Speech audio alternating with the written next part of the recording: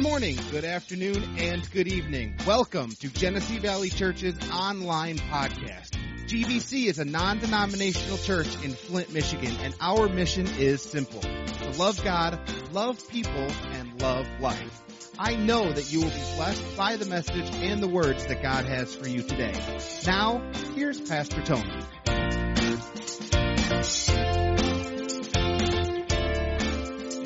Simply reviewing, if you remember, we said this concerning growing up spiritually, that God orchestrated it a particular way, put into practice a system that created structure within the body of Christ. And in Ephesians chapter 4, he says that Jesus gave gifts unto men, some apostles, prophets, teachers, evangelists, and pastors, for the perfecting or the maturing of the saint, to do work of ministry, or in other words, helping us find our purpose. And therefore that purpose, that work that we grow into, step into, begins to edify, build, and grow the church, right? And so that is what our objective is to purpose to grow and learn how God wants us to grow. But we also said this, or just kind of said, wouldn't it be significant if the church came into church with the idea that this is a time for me to grow?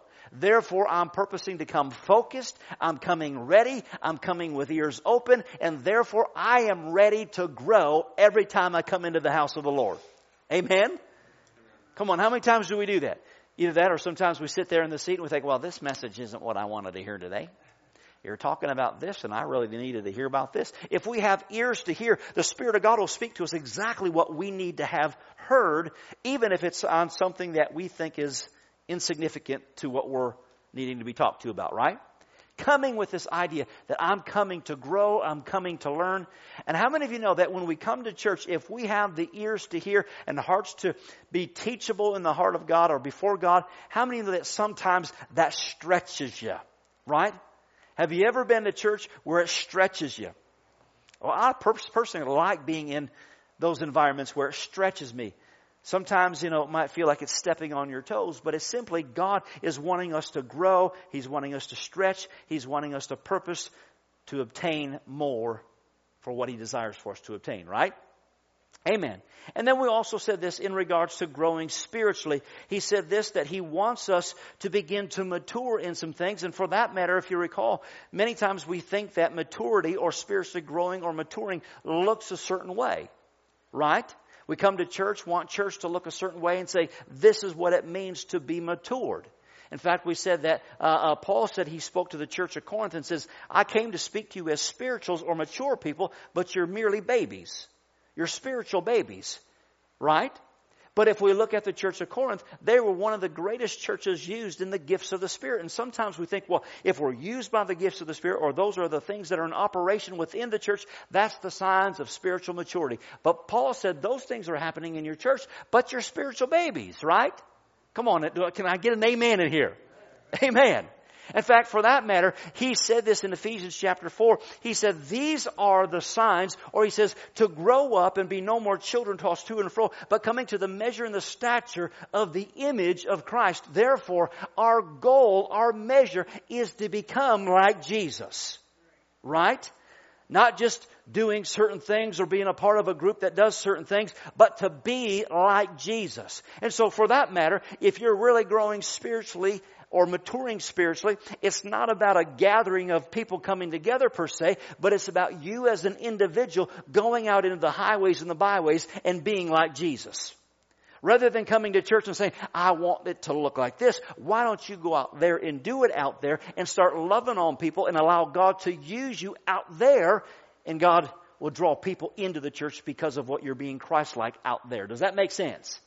Amen. The measure and the stature of being fully matured is to try to be like Jesus. Amen. And so as we're growing and developing in this maturity in Christ, we can begin to identify some areas in our life that are immature, if you will, right? And so as we grow and we mature, we become more dependent upon God. What does it mean to live a life of faith? Trusting God in every area of our lives. And so really that's the big question. When it comes to the affairs of your life, when it comes to situations in your life, do you truly trust God in that event? When it comes to that particular area in your life, do you accept what the Word of God says about it? And therefore, I believe it wholeheartedly, unabandonedly, and therefore not having any wavering moments. Well, obviously, some of us in certain areas, we struggle here and there, so that just identifies that there's areas of growth, right? And all of us are growing. But then we also said this, in identifying some of those areas of growth, some of those areas also have to do with the areas in the relationships that we keep, right? We said that the marks, using the example of Jesus, there was marks of Jesus' spiritual maturity as though he was about the Father's business. And so there are marks in our life that begin to identify, are we growing up in the things of God? Are we growing up spiritually? But he also says this, Paul says this, mark those that are among you that are not obeying or adhering to the Word of God or to the epistles in which we've given to you. So in other words, he said this, there are those individuals within your life that aren't healthy for you. Therefore, mark them so that they don't lead you astray or get you into an unhealthy place spiritually. Come on, does that make sense? And so therefore, as we begin to grow and mature spiritually, we begin to, if I could say it this way, we identify falseness in our life or areas that are lacking in faith, right? How many of you can identify there's things in your life where you thought you were in a position of faith and you got down the road and you think, you know what, I wasn't in faith at all. Do you know what I'm talking about? I mean, there's been times in my life where I've prayed about certain things or thought that I prayed about things and thought that I was talking to God in prayer. But then after the situation kind of dissolved or worked itself out, the Lord said to me, he says, you know, you never did once pray to me in faith about that. I said, well, what do you mean? He said, well, you prayed and talked to me, but all you did was complain about the situation. You never prayed in faith and was believing in faith that I was going to work on your behalf in the situation. I'm like, you know what, God, you're right. Come on. I mean, you can think you're talking to God about the situation, thinking, okay, God, I want to move. I want you to move in this, but all you're really doing is complaining. Does that make sense? And so, as we're growing and developing, God not only helps us in this area of our own personal life to identify those things, but He also begins to help us identify areas of immaturity or issues in the lives of other people. Not for the sake of being critical, but really to become fruit inspectors. Does that make sense? God wants us to identify the fruit in other people's lives. And again, that's not for the sake of like, yeah, look at you and be able to be critical because there's 5 or 4 fingers pointing back at you as well. You know what I'm saying? But God wants us to be able to identify fruit in other people's lives or maybe those individuals that you have surrounding you in your life. And upon judging or inspecting that fruit, you might begin to identify areas of unhealth or falseness in their life that isn't necessarily healthy for you. Does that make sense? Amen. And again, for that matter, let me just put it this way. There were individuals in my life. In fact, I remember when I was in my early 20s, there was a group of individuals that got together. And this one particular fella just was on fire for God. I mean, he just loved God, and this was reckless in the way he pursued God. And just his reckless abandonment for God, I mean, it just fired me up.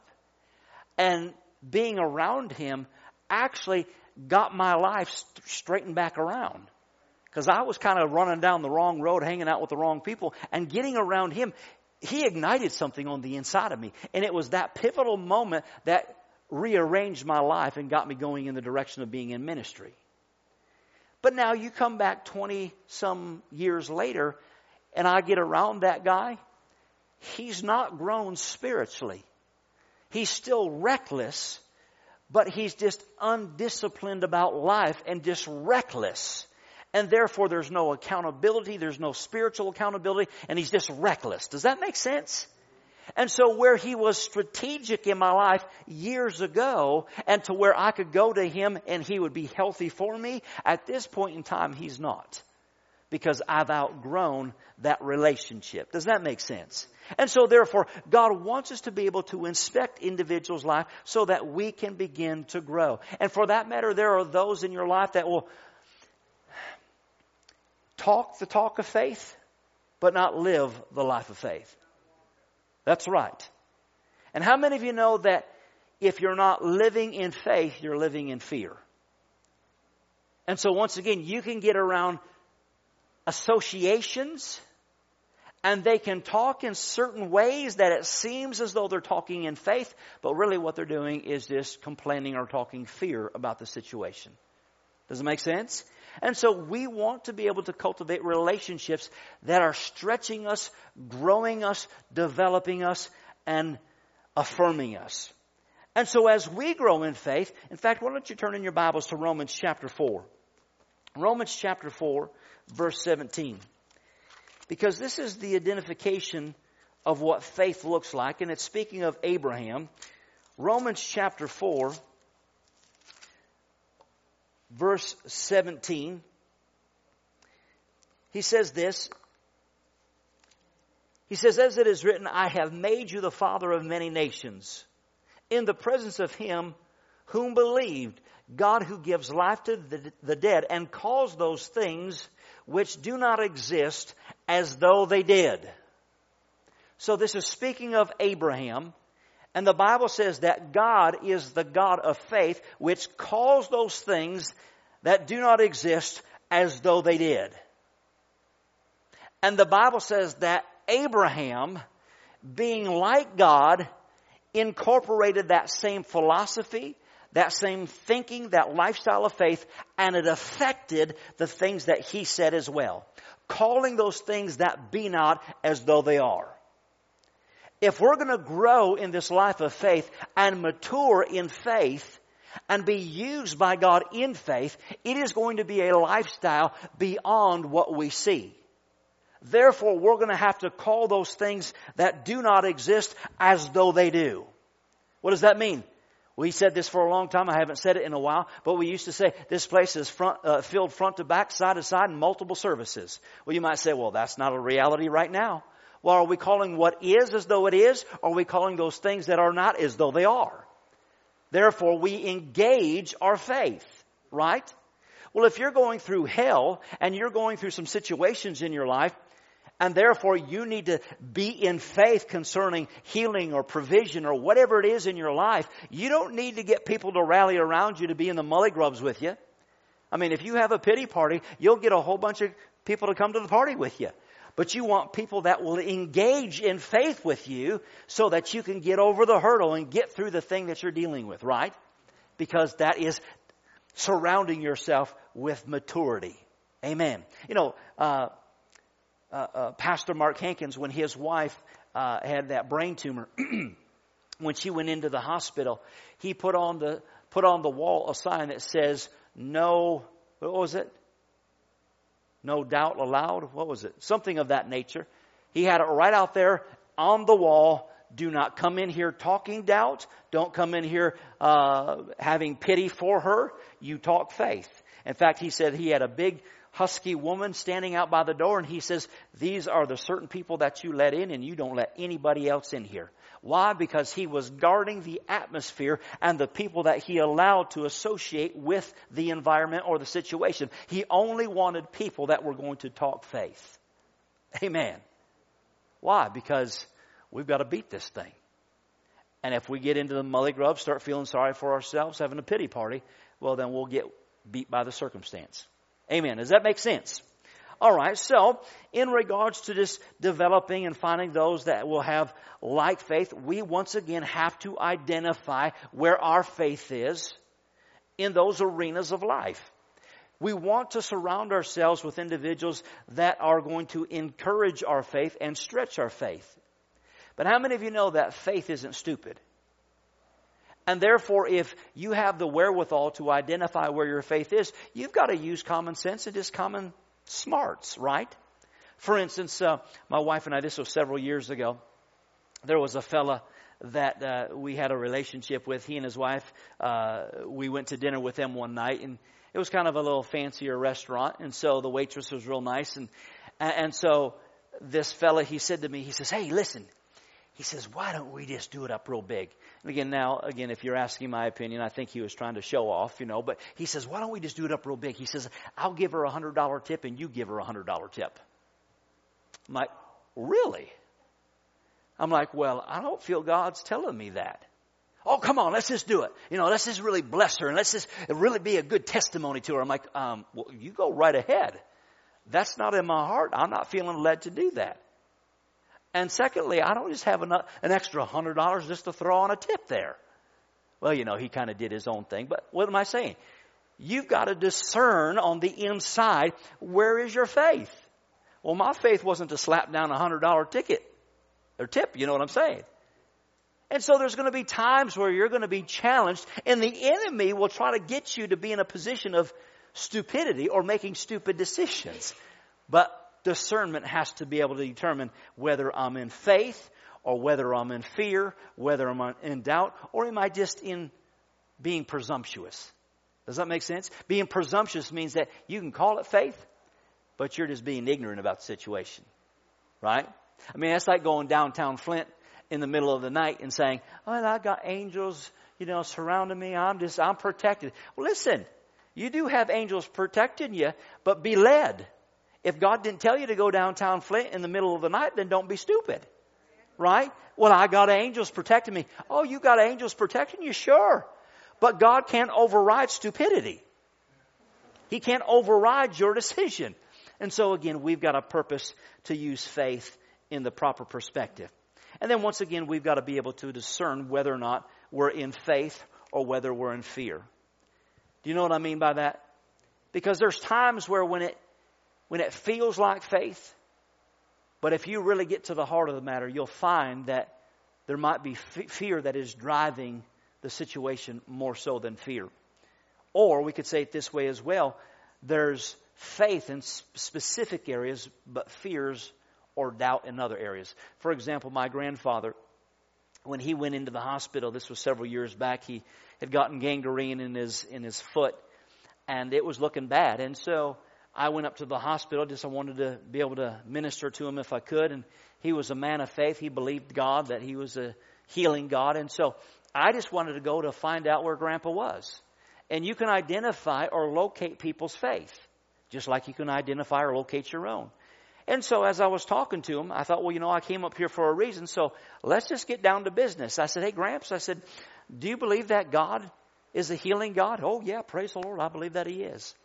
I said, well, do you believe that God wants to heal you? Oh, yeah, I believe that He wants to heal me. I said, do you believe that He desires to heal you? Oh, yeah, I believe that He desires to heal me. And I says, well, do you believe right now when I pray that God will heal you? And he got quiet. Then he said, that's where I struggle. And so you can identify people's faith. Because there was faith up to a point, but then faith crossed over into fear or not so sure faith. Hebrews 11:6 says, for without faith it's impossible to please God, for he that comes to God must believe that He is, and that He is a rewarder of those who diligently seek Him. So Grandpa was saying, I believe that He is, I believe that He's a healer, I believe that He's a good God. But then when he came to the place of believing that God was a rewarder, I'm not sure if God's going to reward me right now.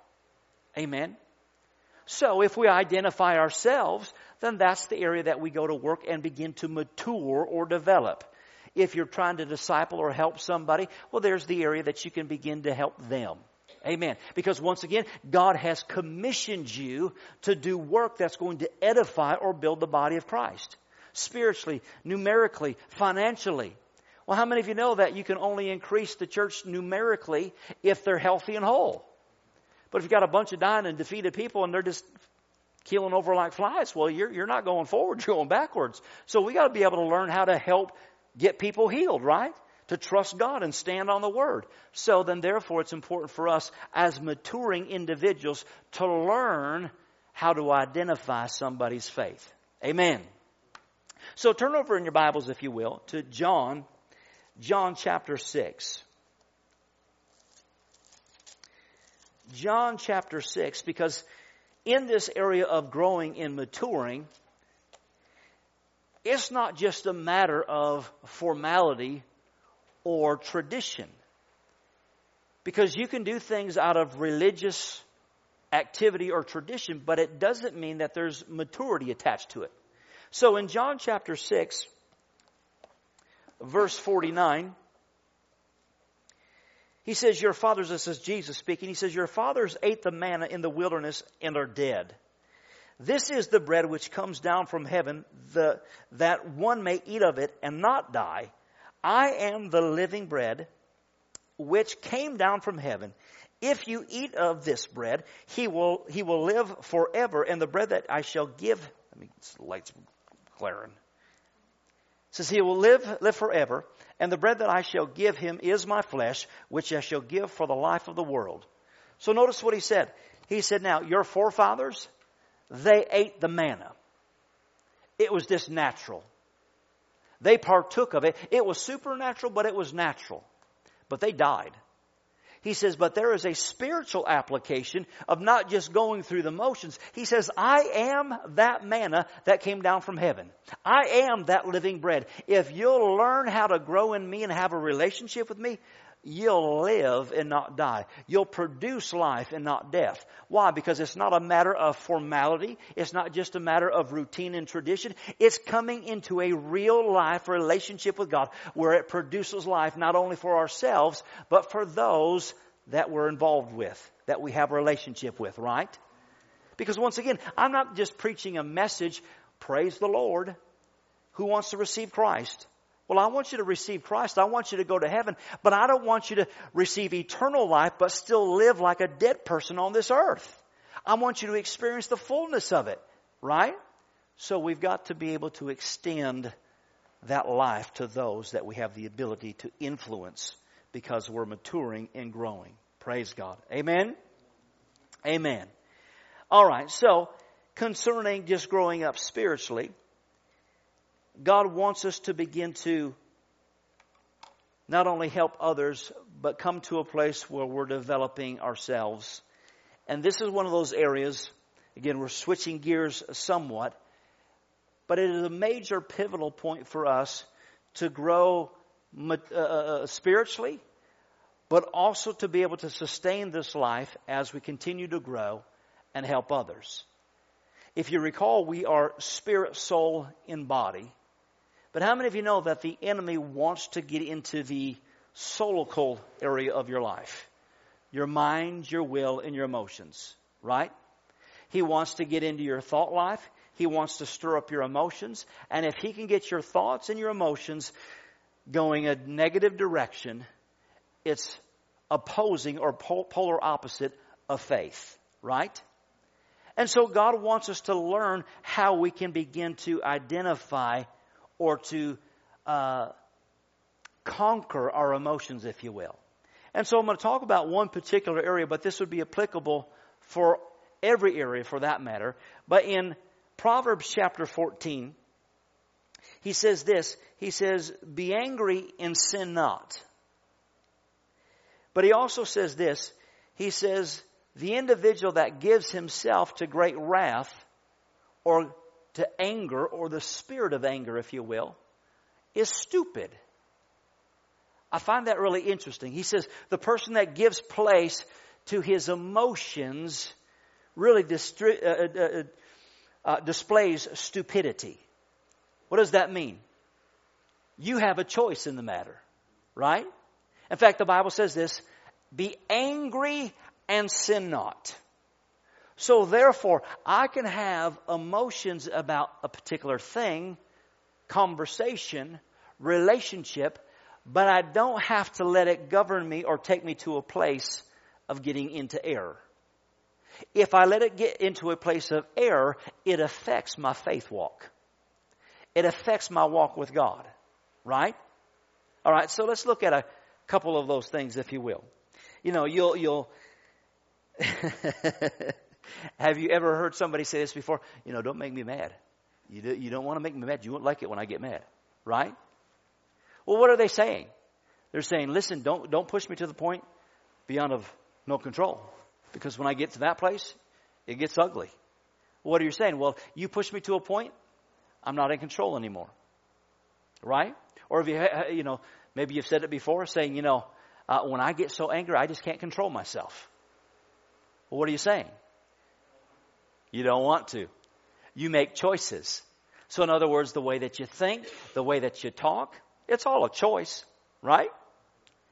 But you give place to that, it opens up the door for the enemy, and you start losing ground in your faith walk because you give place to the enemy. In fact, just with that being said, I've been talking to the Lord about this, and the Lord just answered this question for me yesterday. And maybe it's just me, because being a pastor, I'm an observer of people. Anybody else like watching people? It's kind of how they act, how they carry themselves. Have you ever known those people?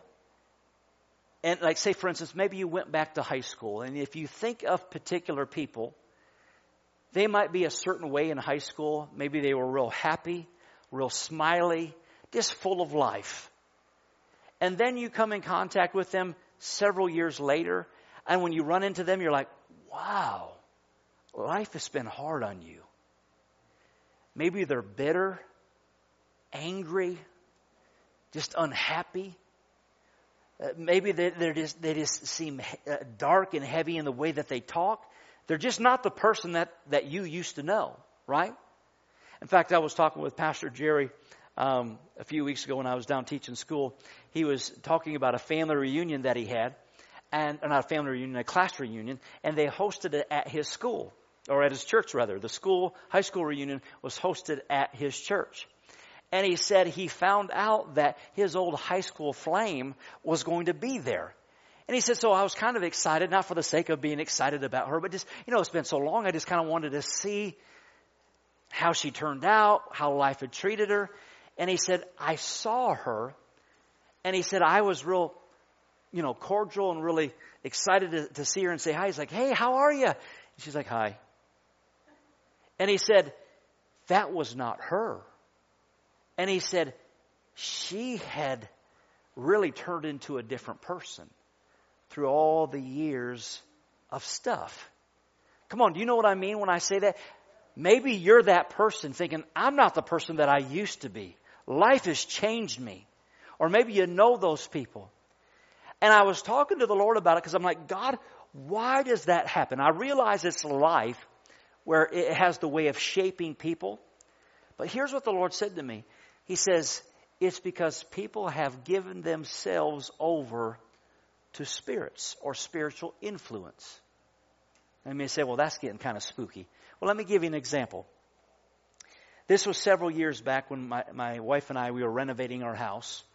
We were associate pastors. I was working at GM. She was working at Anderson. And we were renovating a house. So we were like burning 100 hours a week just trying to make ends meet. So this particular night I came home. And I'm looking for my hammer. I'm like, I need to do some work, and I can't find my hammer. And sure enough, you would think that, she moved it. Like, what'd you do with my hammer? And I don't know what you did with your hammer. I didn't do nothing with it. You lost it. And so I went out in the garage, and I'm looking for the hammer, and I can feel the rage starting to build up on the inside. And I'm just furious. Like, where is my hammer? And I am so indignant in the garage that I wanted to hit something, break something, punch something, and the only reason I didn't was because I'd have to fix it. All the work that I've been doing, I'd have to do the repairs. And so I didn't give in to that. But it was there, you know what I mean? Well, I finally found my hammer and did whatever I needed to do. But after that, I noticed that my temper was just so short-fused. My wife's probably saying, nothing's changed. I don't know what you're talking about. But my temper was, say short-fused. I had no fuse at all. It didn't take nothing. And I would be in a full-blown rage. Not necessarily outwardly, but I could feel it on the inside just percolating. And this went on for some time. And then one day she and I was going to church. And again, this was before kids. We're driving down the road and she said something.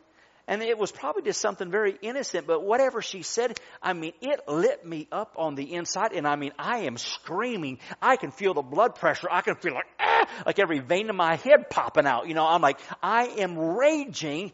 And then finally I'm talking, to the Lord internally. I'm like, God, what is going on? Because I am just lit up here. And God says, now again, several weeks later, and God says, you remember the hammer incident? Like, yep. He says, you gave place to that spirit of anger or rage, and because you entertained it long enough, you've just found it real easy just to yield to it time in and time again. And every time you yield to it, you just give place to it time and time again. I'm like, whoa. So I had to repent real quick. Well, so what do people do? People that you know that are in church, people that you think, well, dear God, they're Christians. How come they're so unhappy? It's because they've given place to spiritual influences. The spirit of bitterness, the spirit of hatred, the spirit of envy, of jealousy. Come on, are you here tonight? People that are addicted. Why are they addicted? Because they've given place to addiction in their life, and that little spiritual entity just keeps you under their thumb.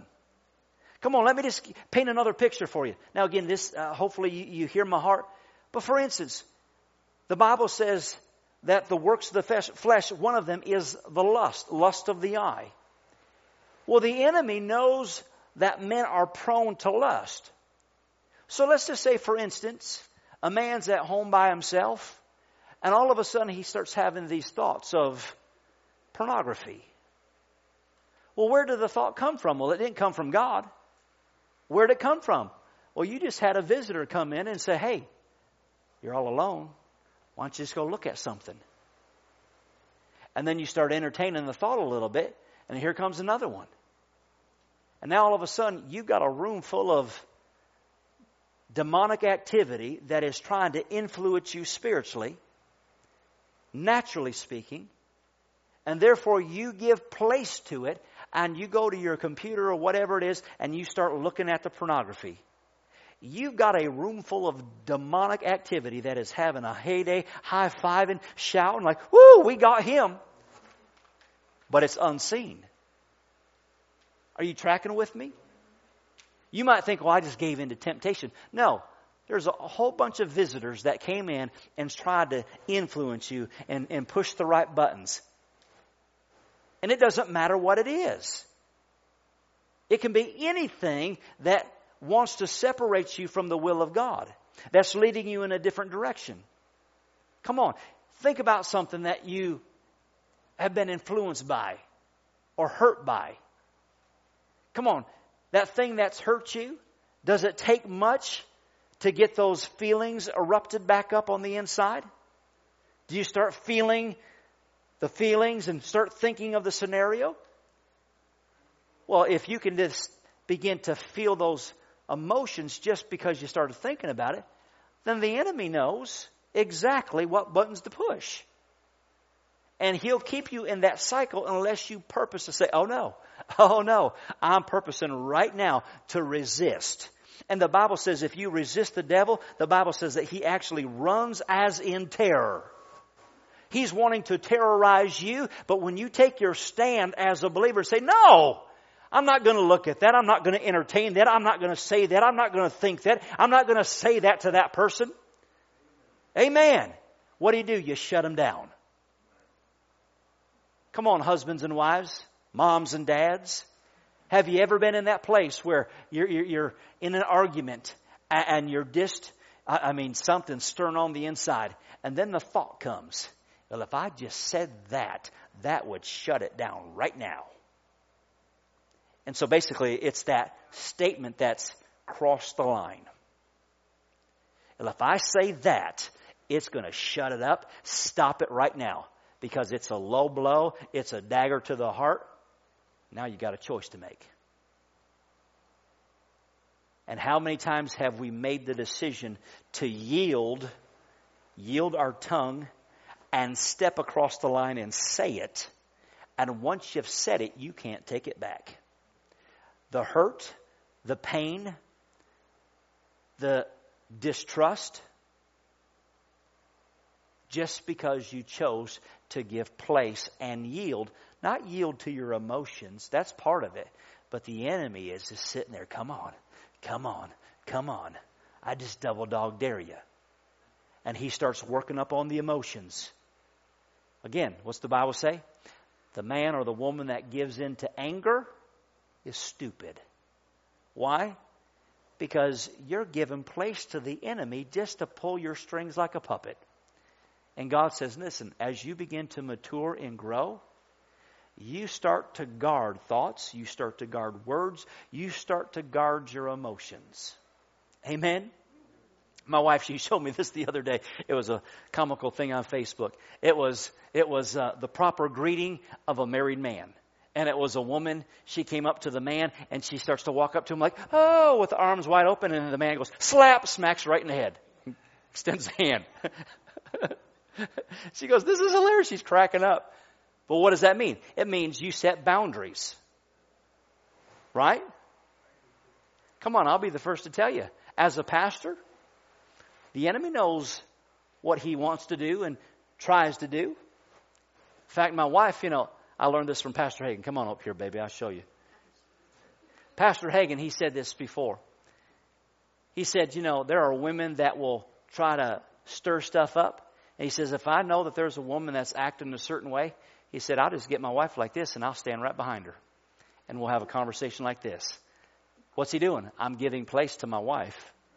I'm making a statement. I'm making a stance. It's subtle, but I'm not giving place to the enemy. I'm arresting it right now. Does that make sense? Hey, thank you. It's a great help. Amen. Amen. All right. So, what's that? She is. She's awesome. Well, sometimes you just got to put it on. So thank you, dear. Amen. So what am I saying? As we grow spiritually, we learn how to govern those areas of our life. Why? Because your testimony is all that you have. Your word is all that you have. Amen.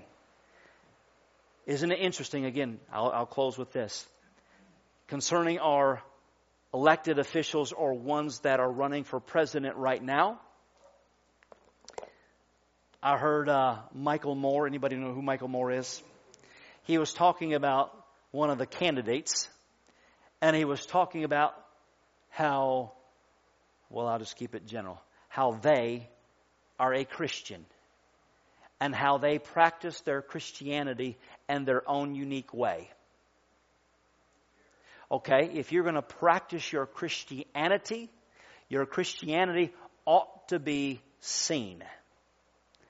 And there's only one way to practice your Christianity if you're truly a Christian. Right? And so once again, you can tell me all day long, I'm a Christian, praise the Lord. It's like, yeah, sure. Well, maybe you just got saved yesterday and you're still acting like a heathen. I don't know, but, right? Does that make sense? So your testimony is all that you have. As you are intending on growing and maturing spiritually, God says you've got a purpose. And your purpose, the work in which He is causing you to mature into, is so that you can influence and affect people. Amen. And the greatest expression of our maturity is to walk in love. Simply loving people. Amen. Let's pray. Father, in the name of Jesus, we thank you for this opportunity tonight, that we're growing spiritually, that we are choosing wisely, that we are moving closer to you, that we're being people of prayer, people of the Word, people that live by faith. And so we thank you, Lord, that you're helping us begin to discern things, grow in some areas of knowing when to say yes, when to say no, how to discern fear and faith, and God, how to be led by our faith rather than our emotions. So we thank you for it now. And God, just as we close, I just want to pray for our election, that God, everyone in this church and this nation would not vote by their emotions, but would vote according to their beliefs and their faith. And that, God, that would be what governs them and leads them in their choice. So, God, we pray for this election. We pray that your will be done. We pray that the right person is in place that would strategically set up the things that need to be set up in the days ahead. God, we thank you. And God, more than anything, we thank you that you're still on the throne. And we praise you for it in Jesus' name. Amen. Amen. All righty.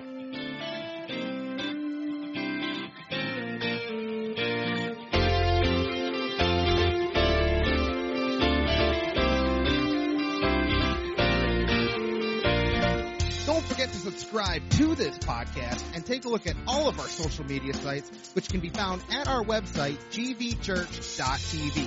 We know that today's message has been a blessing to you. Thanks for listening. We are Genesee Valley Church, loving God, loving people, and loving life.